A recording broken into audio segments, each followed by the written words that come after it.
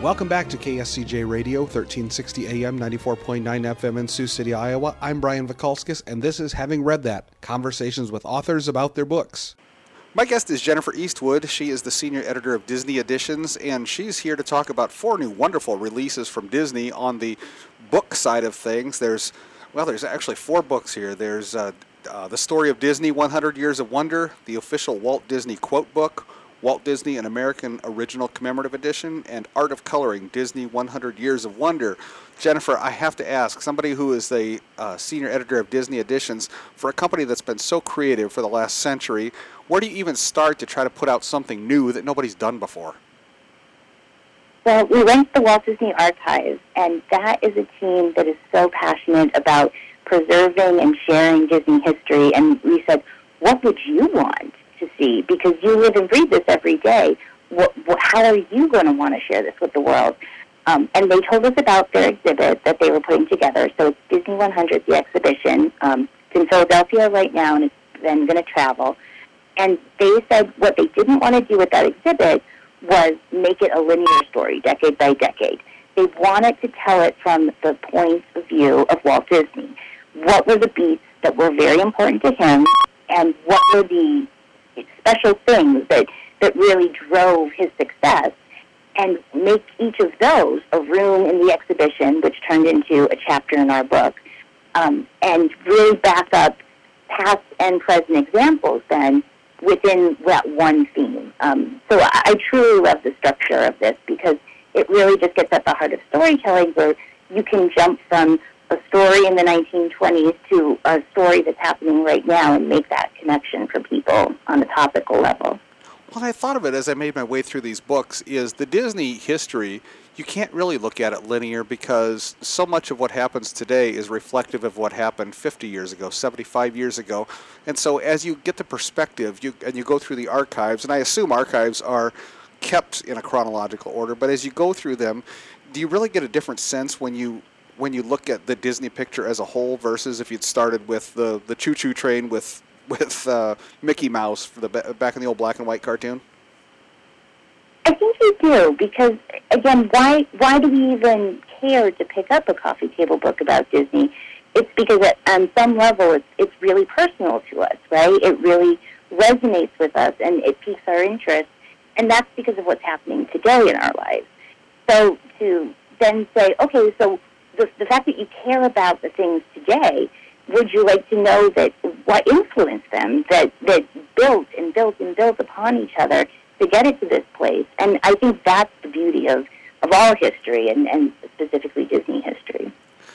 Something I also appreciate about Disney, I'm not a theme park guy, but I like several of the movies, and then there's several of the movies that didn't speak to me at all. And so do you find that as the people that are part of the creative team, there's some people that would have nothing to do with one aspect of Disney because it just isn't their thing, but something else, they live and breathe in it, and it's something so special to them. How does that work on the creative team?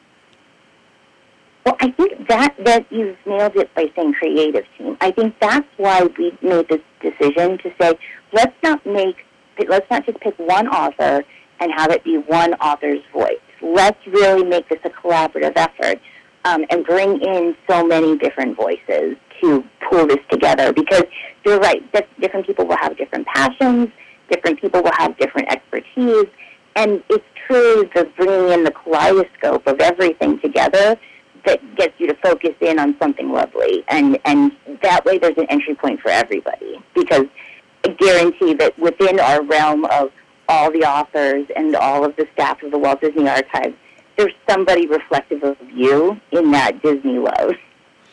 Something else I thought about as I read this is one of my favorite movies. I saw it in the theater when I was a kid, and it was obviously a re-release, but it was The Song of the South. And I know, looking through that from the lens of 2023 or even 1993 or 2003, it wasn't a movie that held up to its times just from a pure sociological standpoint. But the story was beautiful, the music was beautiful, and there's a lot of memorable characters in there. And so, would this been a different book had it been written 50 years ago to look back? I mean, how do you take yourself out of the lens of the time it was released and put it in the lens of today? So for something like that, we made the choice to say, because this is not a linear book, it's not the encyclopedia textbook that has everything. So not everything is going to get talked about. So we always came back to what is the heart of the chapter that we're telling the story. If it's about innovation and it's about the fact that Walt could beautifully mix live action acting with animation and produce it in a musical sort of way, what is the best example that we can tell that story with? So that is how we always came back to picking and choosing, well, what's the film or what's the attraction that we're going to feature in here? Why will it support our overall example of what we're trying to convey about Walt's passion? I am chatting with Jennifer Eastwood, the senior editor of Disney Editions, and there's 4 new books that are coming out, coffee table books essentially, that are coming out to celebrate the 100 years of Disney. And, you know, one of our famous sons from Sioux City is Ron Clements, who was involved in several Disney productions over the years, along with, I believe, his partner was Alan Menken. But they put together so many things, and as I read this book, I couldn't help but hearkening back to the artists of old who used to have to draw these things cell by cell and line by line before computers. And is it just daunting to look back and see all the work that had to have gone into this to get this off the ground years ago? Because to sit and draw Mickey Mouse 1,000 times for a show it's overwhelming to me to even think about. It really is, and I think that's one of the beauties of Walt's story and the company's story, to say it did get overwhelming and at various points throughout the story. And what Walt always did at every moment that was true is take a moment to assess the situation and say, okay, what other resources do I need? What other people do I need who are going to bring specific talents to make this easier and manageable? And how do I collect a team to make that happen? One of my favorite quotes in the quote book is, "No man alone can do very much of consequence without the help of others." And I think that's the backbone of Walt's philosophy, that he knew he needed people who could bring their specialty to the situation to make a daunting task actually come true.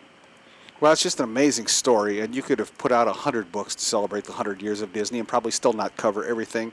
These books are available everywhere, and you can get them. There's the Story of Disney, 100 Years of Wonder, the official Walt Disney Quote Book, Walt Disney, an American Original Commemorative Edition, and Art of Coloring, Disney 100 Years of Wonder. It's an amazing collection, and Jennifer Eastwood, the senior editor for Disney Editions, I thank you for joining me to talk about them.